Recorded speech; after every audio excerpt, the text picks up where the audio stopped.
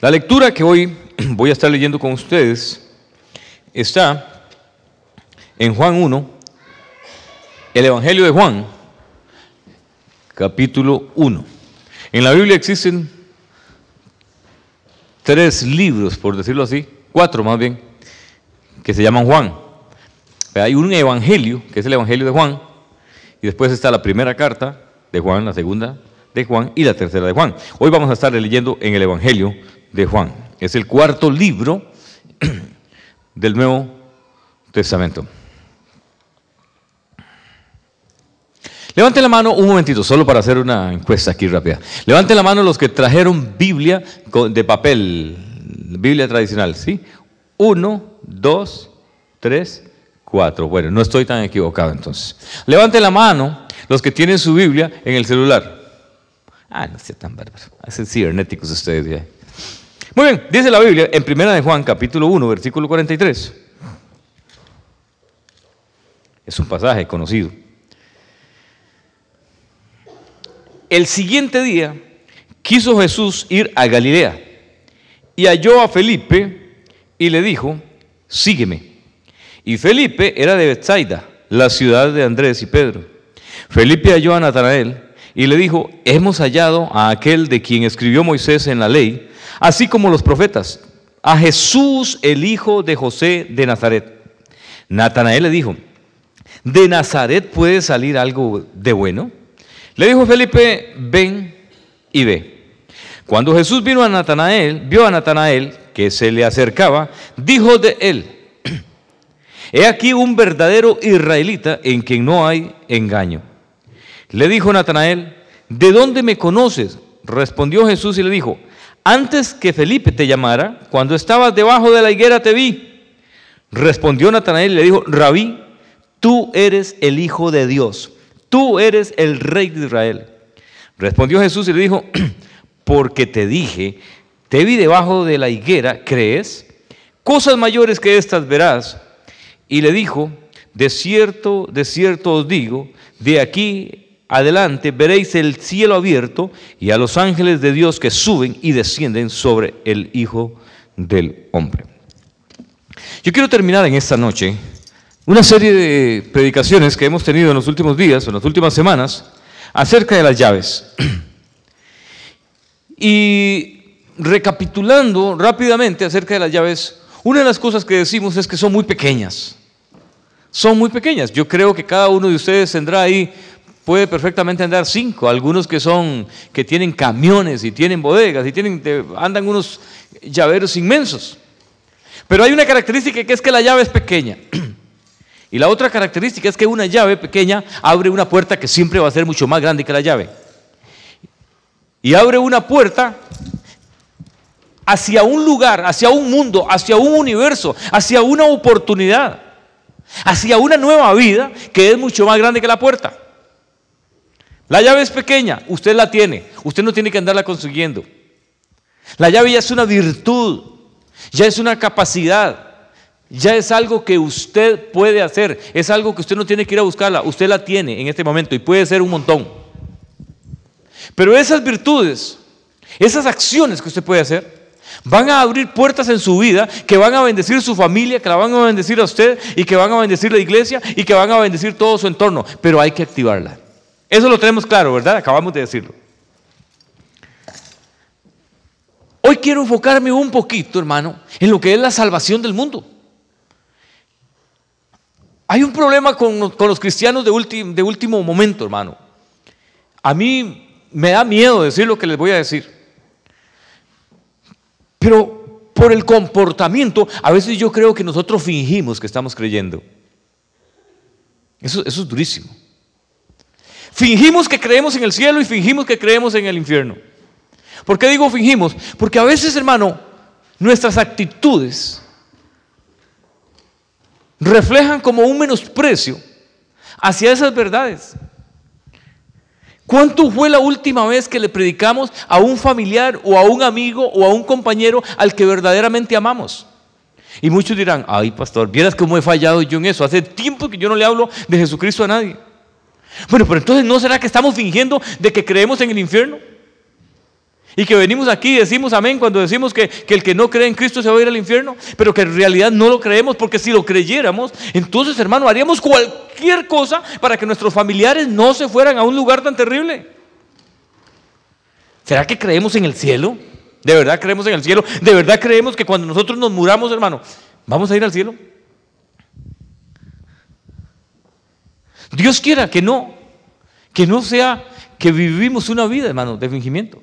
Porque yo creo con todo mi corazón que la palabra de Dios, hermano, ha pasado tanto fuego, ha pasado tanta prueba, ha pasado, hermano, por tantísimo colador, que para que esté en este momento viva y eficaz, es porque es palabra de Dios, y por lo tanto todo lo que dice ahí es verdadero. Si no, yo no estaría predicando acá.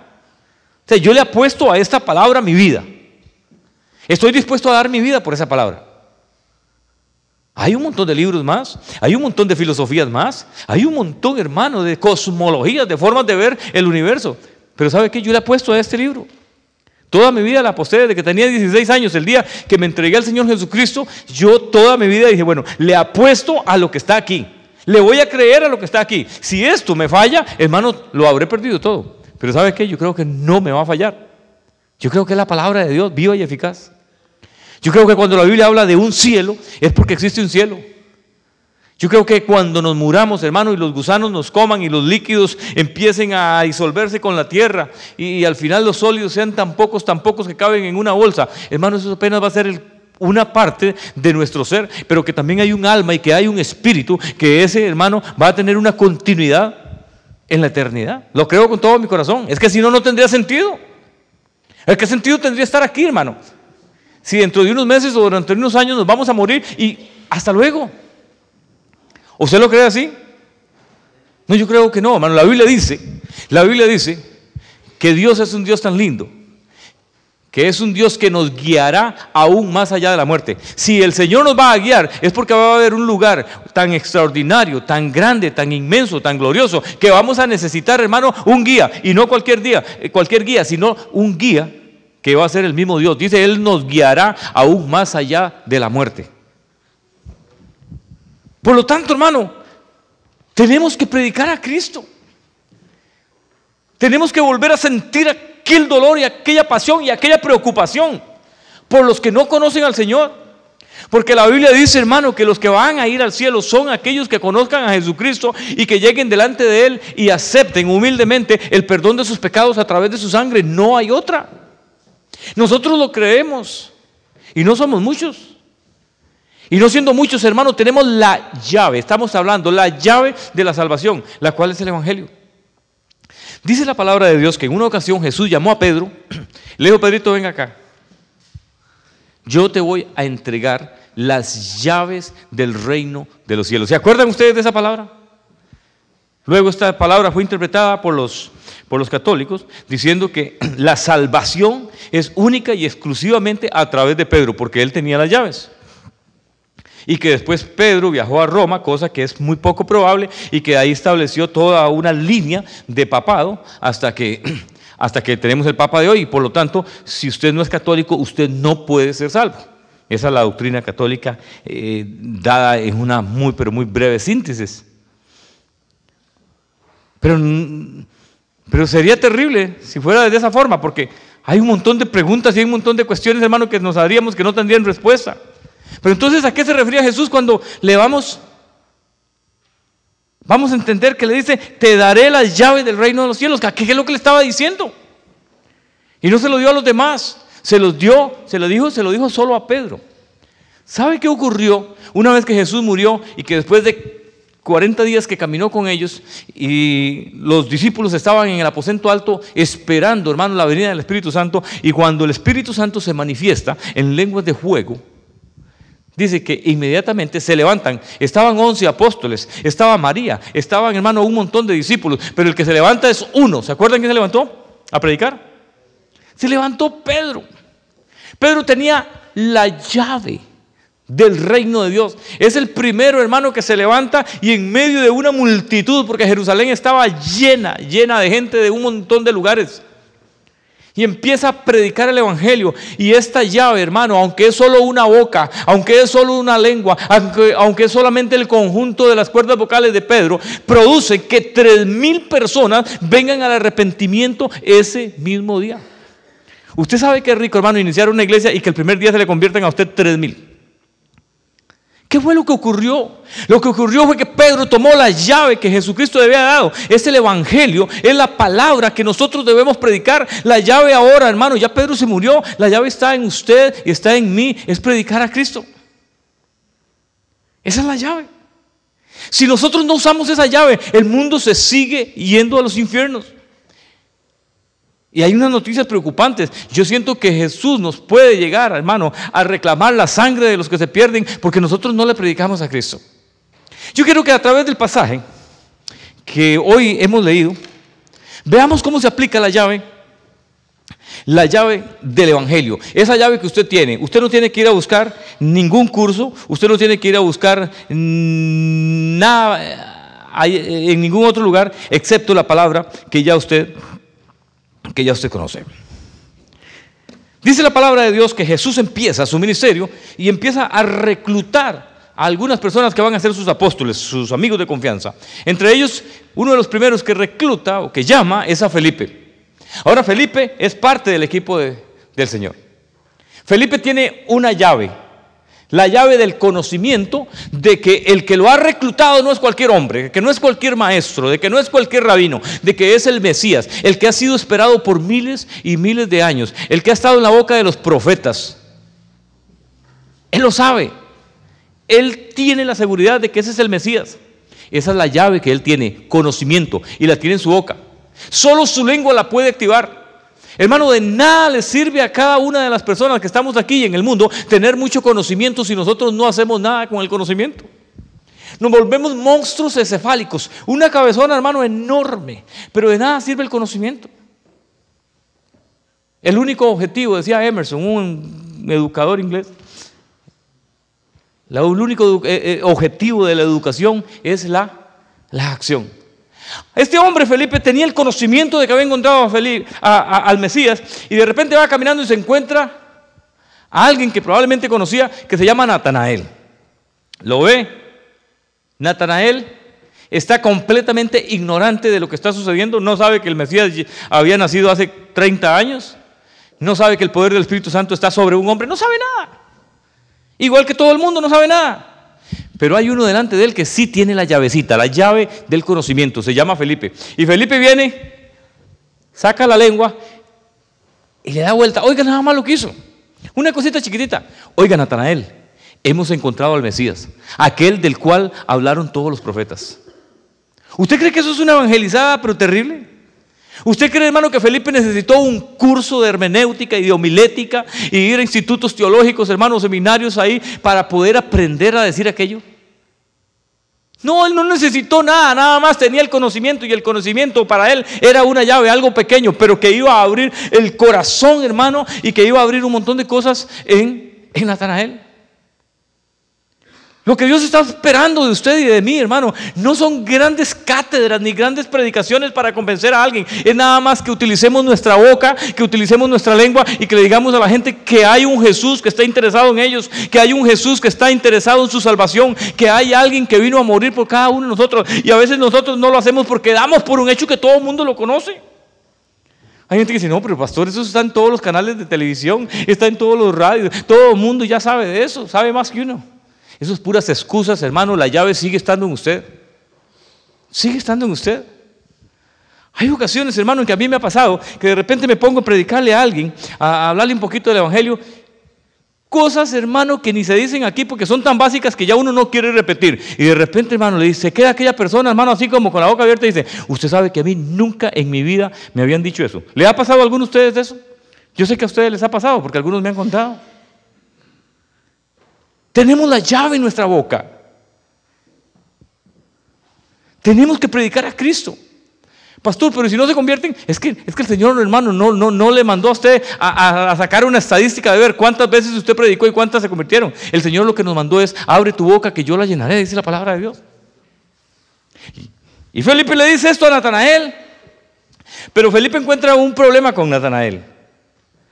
Natanael le sale quisquilloso. Natanael le sale de esos, hermanos, como que dicen duro de pelar o hueso duro de roer.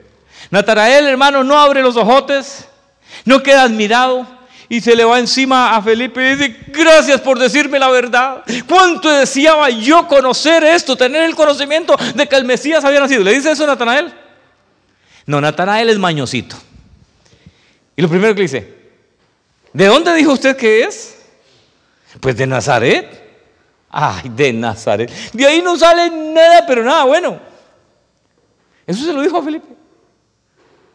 Tengamos presente que cuando nosotros vamos a predicar a Cristo, hermano, vamos a tener diferentes reacciones, diferentes respuestas.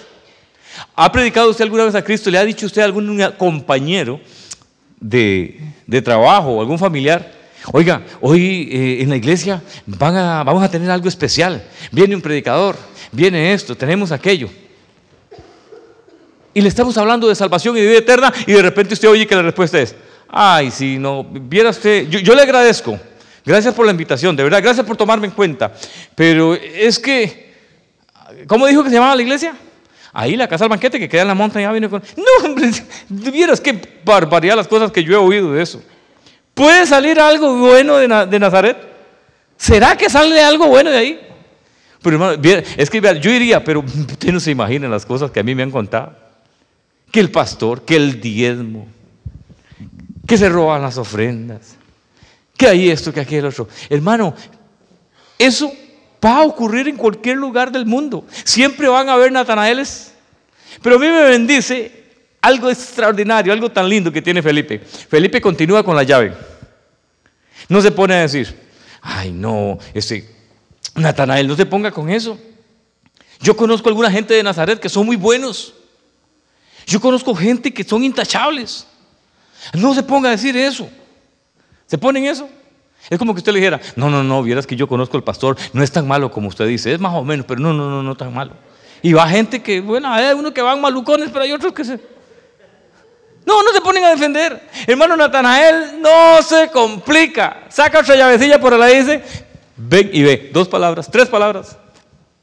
Así como que usted dice que en Nazaret no va a salir nada bueno. No le cuestiona, le dice: ven y ve. Si quiere conocer al Mesías, ven y ve. Si quieres ver lo que vas a ver, lo que vas a sentir, lo que vas a experimentar, nada más ven y ve. Oiga, ven y ve. Esa es la llave más pequeña que yo me puedo encontrar. O sea, yo no sé si yo tendré aquí alguna, hermano. Fue una llave más chiquitita que esta. Ven y ve. Y ahí se le acabaron los argumentos al pobre Natanael.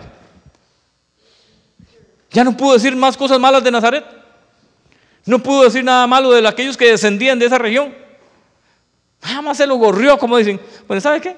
Si usted quiere, ven y ve. Hermano, esa debe ser nuestra actitud. Y ahora le voy a explicar por qué debe ser nuestra actitud.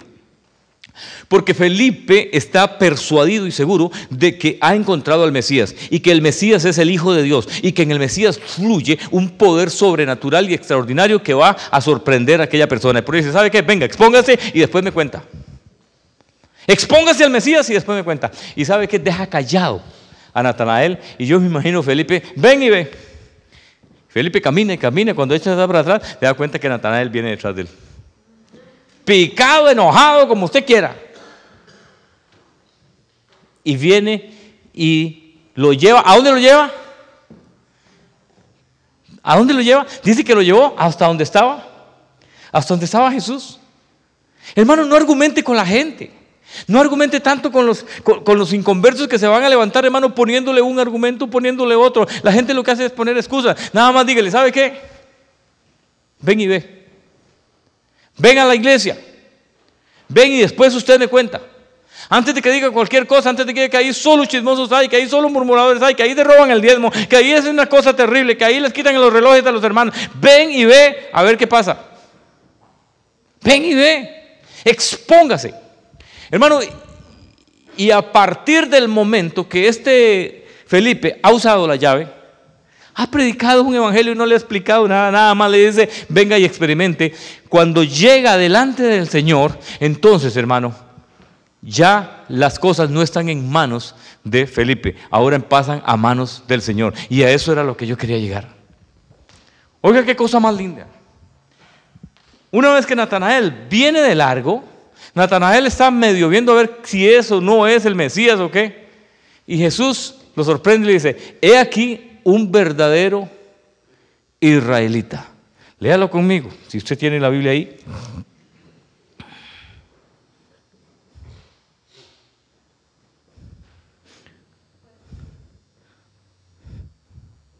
He aquí, le dice Jesús, un verdadero israelita en quien no hay engaño. Voy a decirle algo, hermano. El Dios nuestro, el Jesús de Nazaret, el Jesús en el que usted y yo hemos creído, es una persona que vino al mundo porque amaba al mundo y porque lo sigue amando. Si hay algo que va a ocurrir, hermano, en esta congregación y en nuestras propias vidas, es que cuando un inconverso viene, no importa que viene con sus pecados, con sus defectos, con sus fallos, con sus iniquidades, el Señor no toma a esta persona y le saca a flote todos sus pecados. Lo primero que hace es animarlo, lo primero que hace es reconfortarlo, lo primero que hace es aplaudirle. Oiga, no lo está condenando. Le dice: he aquí un verdadero israelita en quien no hay engaño. Y aquel hombre dice: pero ahora sí me están hablando bonito. Ahora sí me están animando. ¿Quién es este? ¿Quién es este que sin conocerme me está diciendo cosas tan bonitas? ¿Quién es este que me está haciendo sentir bien?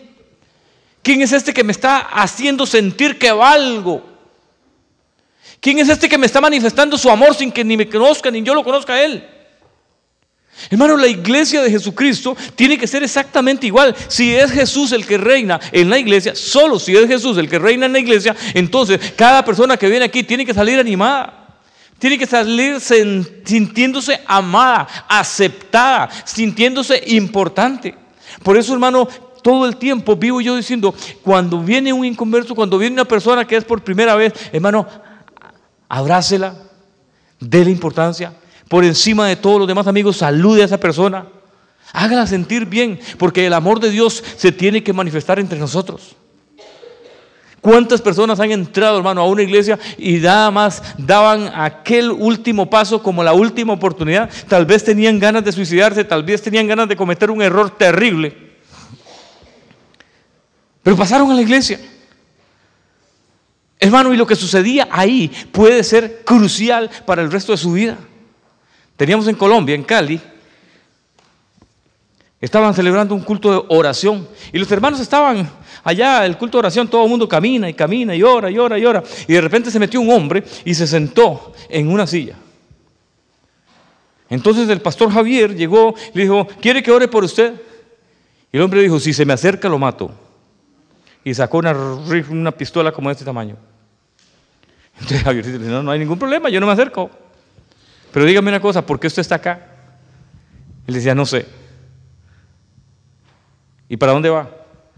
Y empezaron a entrevistarlo y él empezó a hablar por poquito a poco. Se llama José. Ese hermano algún día, me gustaría que ustedes lo conozcan. Todavía es un hombre fiel en la iglesia. José era un sicario. Se supone que había matado aproximadamente 325 personas porque él era un guerrillero y era el comandante de uno de los escuadrones. Aparentemente tenía 400 hombres y había matado a muchísima gente. Su hermanito menor y sus padres habían sido matados en esta cuestión de la guerrilla.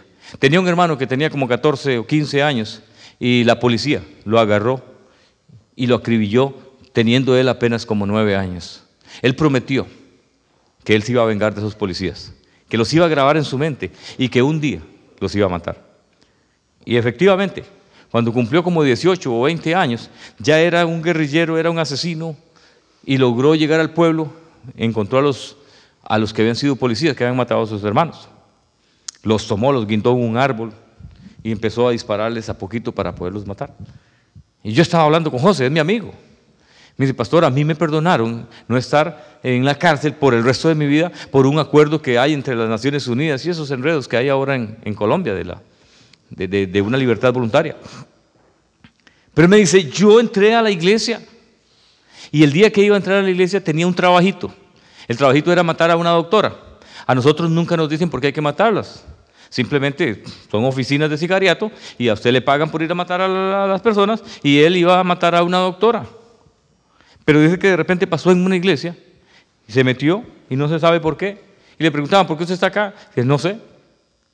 Pero empezaron a decirle, ¿sabe qué? Dios a usted lo ama. Dios a usted lo quiere. Dios tiene un propósito con su vida. A pesar de sus problemas, a pesar de sus errores, a pesar de todos los pecados que usted haya hecho, Dios está interesado en usted. Y José empezó a sentirse en una situación tan extraña que quería levantarse e irse, pero no podía. ¿Sabe por qué? Porque el amor de la iglesia lo estaba sosteniendo. Hoy en día usted puede ir a Cali. Hoy en día usted puede ir donde el pastor Ventura y puede pedirle que le presenten a ese hombre que un día, hermano, iba a matar a aquella mujer, y ahí terminó su sicariato.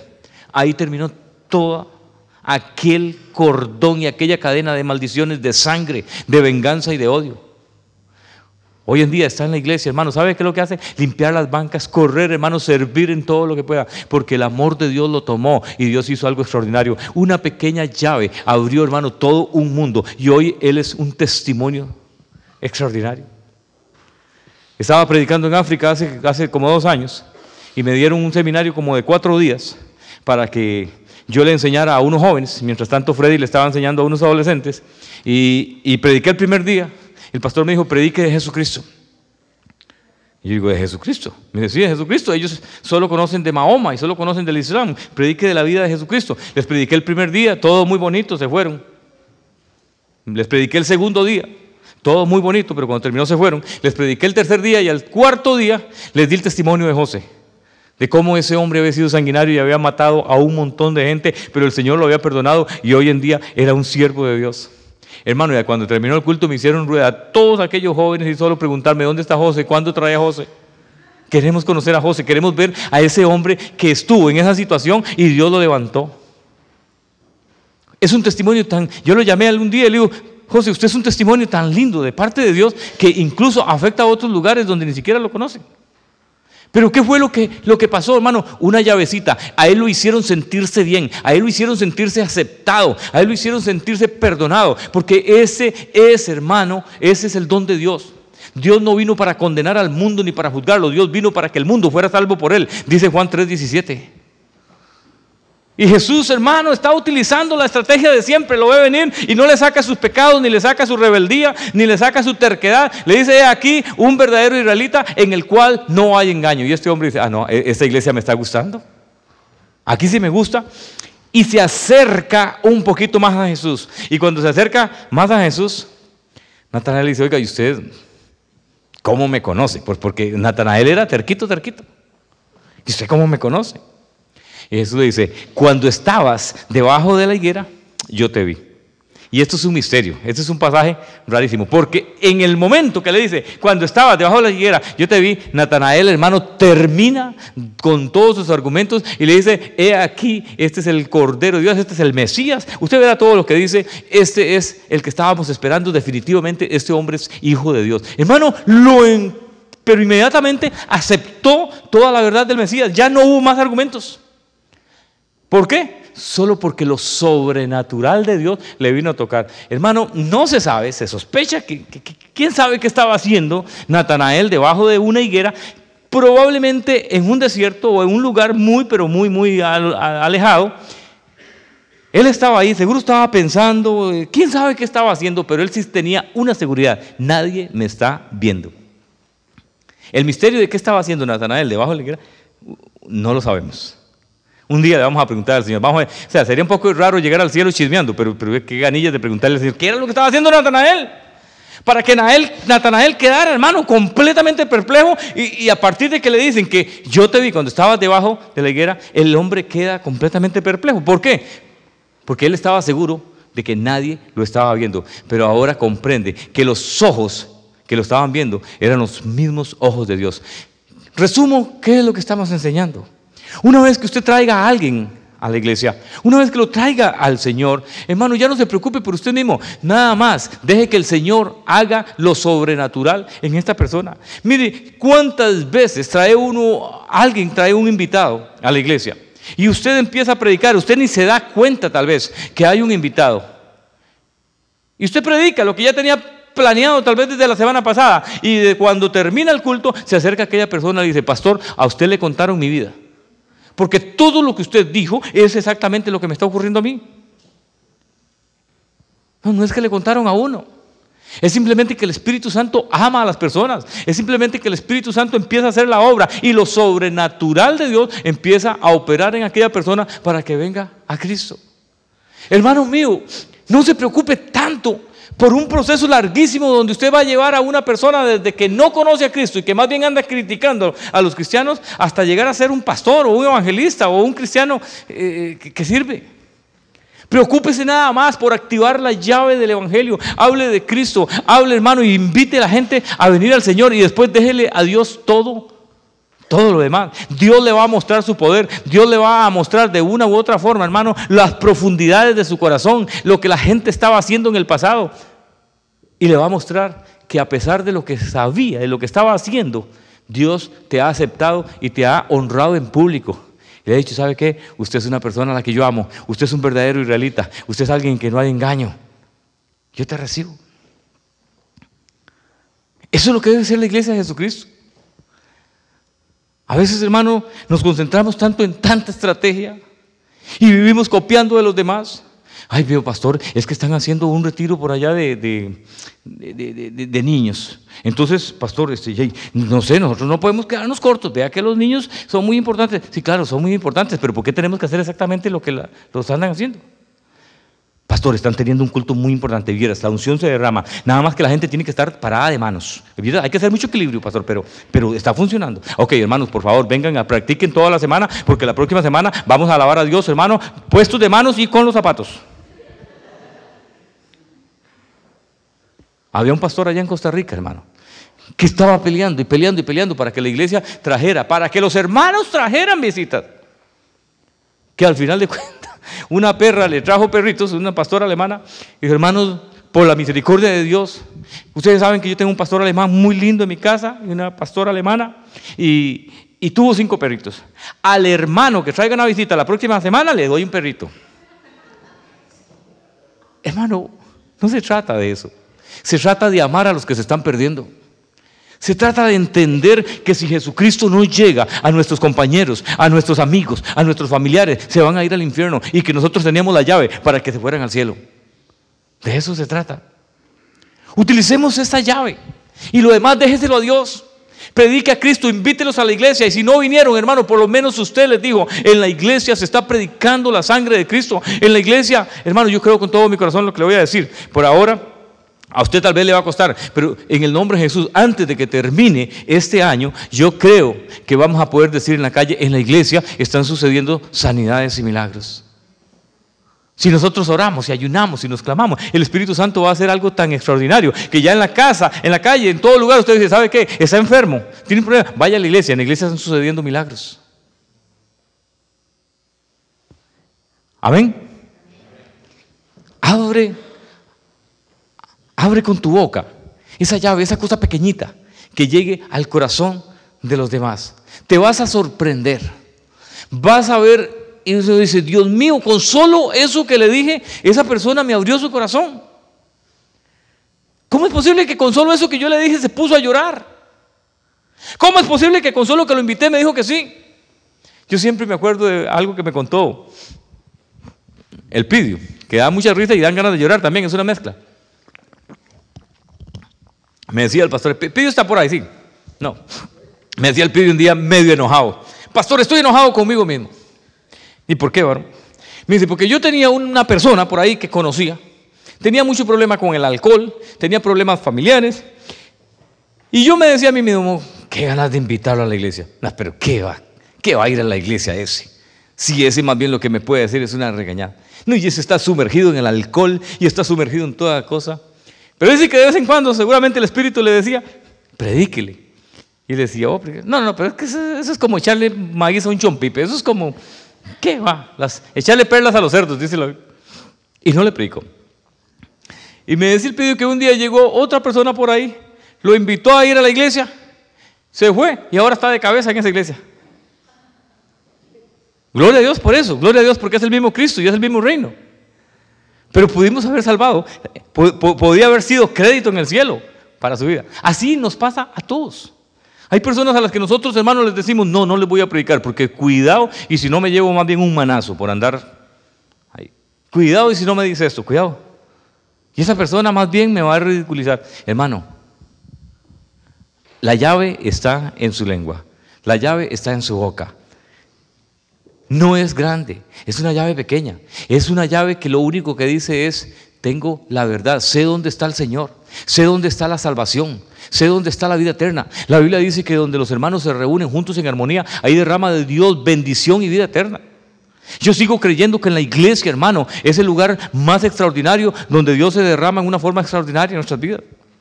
Yo sé que muchos estamos maleados a veces y decimos, no, pero es que vieras, ahí va aquella muchacha que es tan chismosa, ahí va aquella persona que yo sé que, había aquel hipócrita que levanta las manos, pero ay, yo lo vi por allá.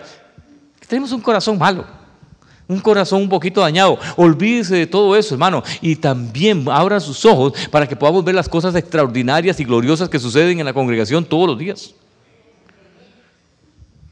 Nada más una llavecita. Yo les voy a contar para terminar esta noche.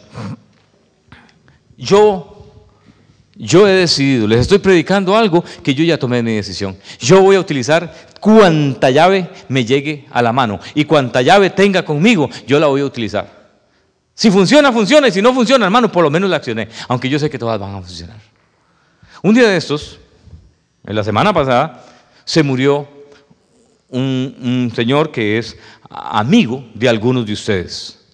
Era muy conocido y le hicieron el funeral el miércoles.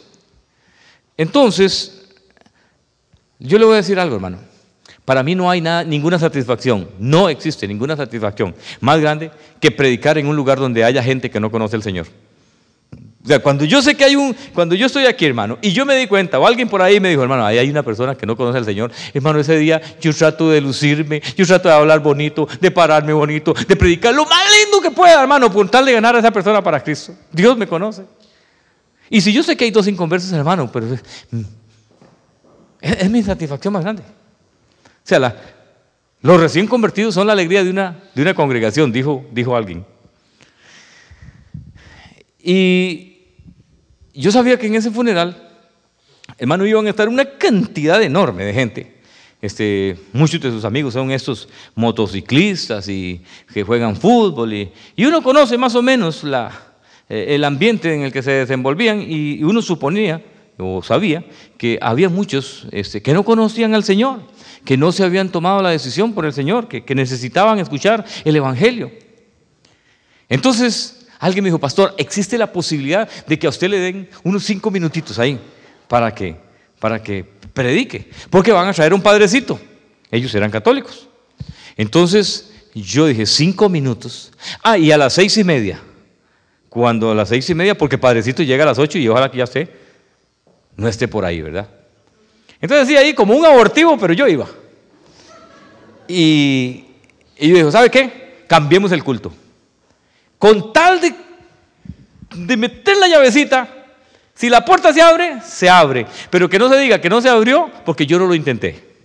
Pasamos el culto al martes y fue una bendición. Los hermanos de los miércoles llegaron prácticamente todos, solo Robertico se nos quedó porque no le pude avisar. Y Jason cree que se le olvidó, ¿verdad? Usted se le olvidó, usted sabía.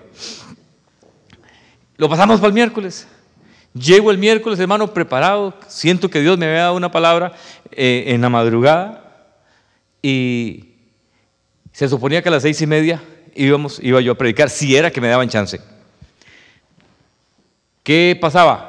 Que lo iban a honrar trayendo ahí como 30 y resto de motos, y las motos llegando, entraban todo el mundo, y entonces, si yo iba a predicar era después de ellos, pero las motos fueron llegando como a las 7. Entonces yo dije, bueno, ya, Señor, esta llavecita se me está deshaciendo.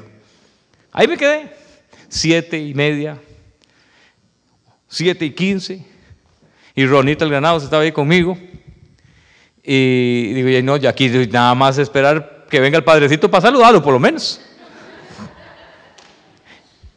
A las 8 en punto, que era cuando el padre tiene que pasar, sale una persona y la veo como sofocada, como un poquito turbada. Y Ronald le pregunta, ¿qué pasa? ¿Cuándo predica el padre? Dice, no, que el padrecito nos quedó mal, no va a venir. Y me dio risa porque dice Ronald, pues aquí está el pastor. Ah, pues está el pastor, pues pase el pastor. Al final de cuentas, me tocó a mí predicar con todo el tiempo me dieron que yo quisiera, y prediqué a Jesucristo. Y prediqué acerca de que Jesucristo es nuestro amigo y debe ser nuestro amigo. Cuando usted utiliza las llaves que le quedan en la mano, hermano, deje que Dios haga lo demás. ¿Por qué el padrecito no llegó? Yo no sé, espero que le haya ido bien, que esté todo bien, pero Dios quería que yo predicara el evangelio, quería que les llevara la verdad de la palabra. Yo no podía hacer nada con el padrecito, yo no podía hacer nada con la familia, yo no me iba a meter en medio de esto. Todo lo demás lo hizo Dios. Hermano, mi hermano, utilice la llave del conocimiento que está en su lengua. Utilice la llave. Utilice, hermano. Hay gente que tiene hijos que dejaron de venir a la iglesia y sabe que está bien, yo entiendo la problemática de los adolescentes, pero el problema no es ese. El problema es que usted dejó de decirle a sus hijos que vengan a la iglesia. Usted al principio les dijo, oiga, pero no va a ir a la iglesia. No, que aquí, oiga, pero no va a ir. Y después de cierto tiempo ya usted no le dice nada. Hermano, hasta el día que usted se muera, o hasta el día que su hijo o su hija venga otra vez a la iglesia, usted no se canse de decirle, ¿vas a ir a la iglesia hoy? Un día de estos sucedió algo lindo en mi casa, ahora que mi familia no está porque estaban en una boda.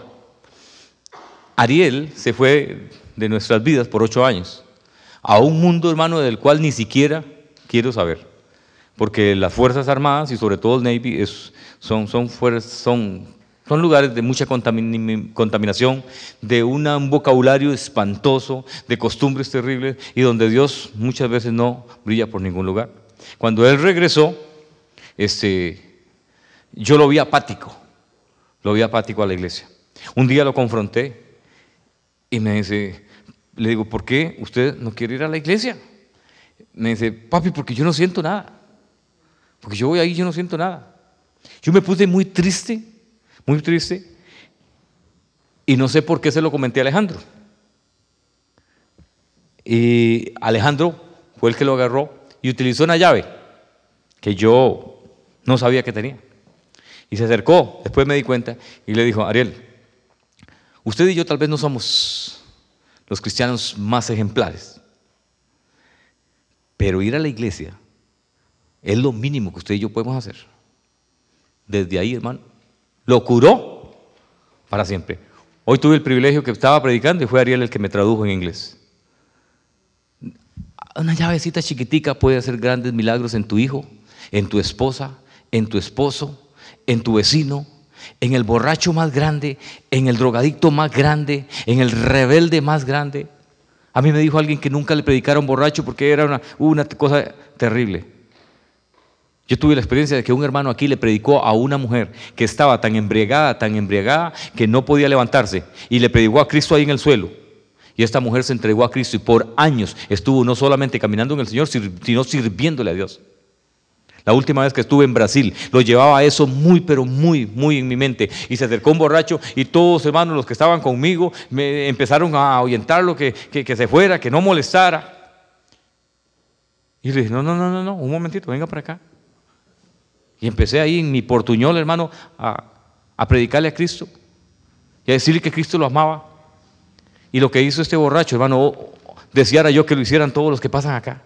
Se tiró a mis pies llorando, moqueando y diciendo, pídale a Dios que me perdone, pídale a Dios que me perdone. Use la llave y lo demás déjeselo al Señor. Amén. Use la llave que está en usted y lo demás, porque hermano, Dios no va a usar ninguna llave. Ya la llave Dios la puso en nuestras vidas. Si nosotros no usamos la llave del Evangelio, entonces el Señor nos lo va a reclamar a nosotros. Nos lo va a reclamar. Que Dios nunca nos diga, ¿por qué no usaste la llave? Amén. Padre, en esta noche, Señor, vengo delante de tu presencia y te doy gracias por haberme permitido la oportunidad y también el privilegio de poder compartir esta palabra que está en mi corazón, que está en mi mente. Te pido en el nombre de Jesús, Señor, que esta congregación, que cada uno de sus miembros, Padre, en el nombre de Jesús empiece a utilizar esas llaves que por montones tienen en sus vidas, y que entre ellas utilicen, Señor, y utilicemos las llaves del Evangelio, las llaves del reino de los cielos, para que en el nombre de Jesús tú tengas la oportunidad, oh Dios mío, de hacer la obra en todos los que traigamos, así como hiciste la obra en Natanael, en el nombre de Jesús. Amén y amén. Mañana los espero a las 6:30. Vamos a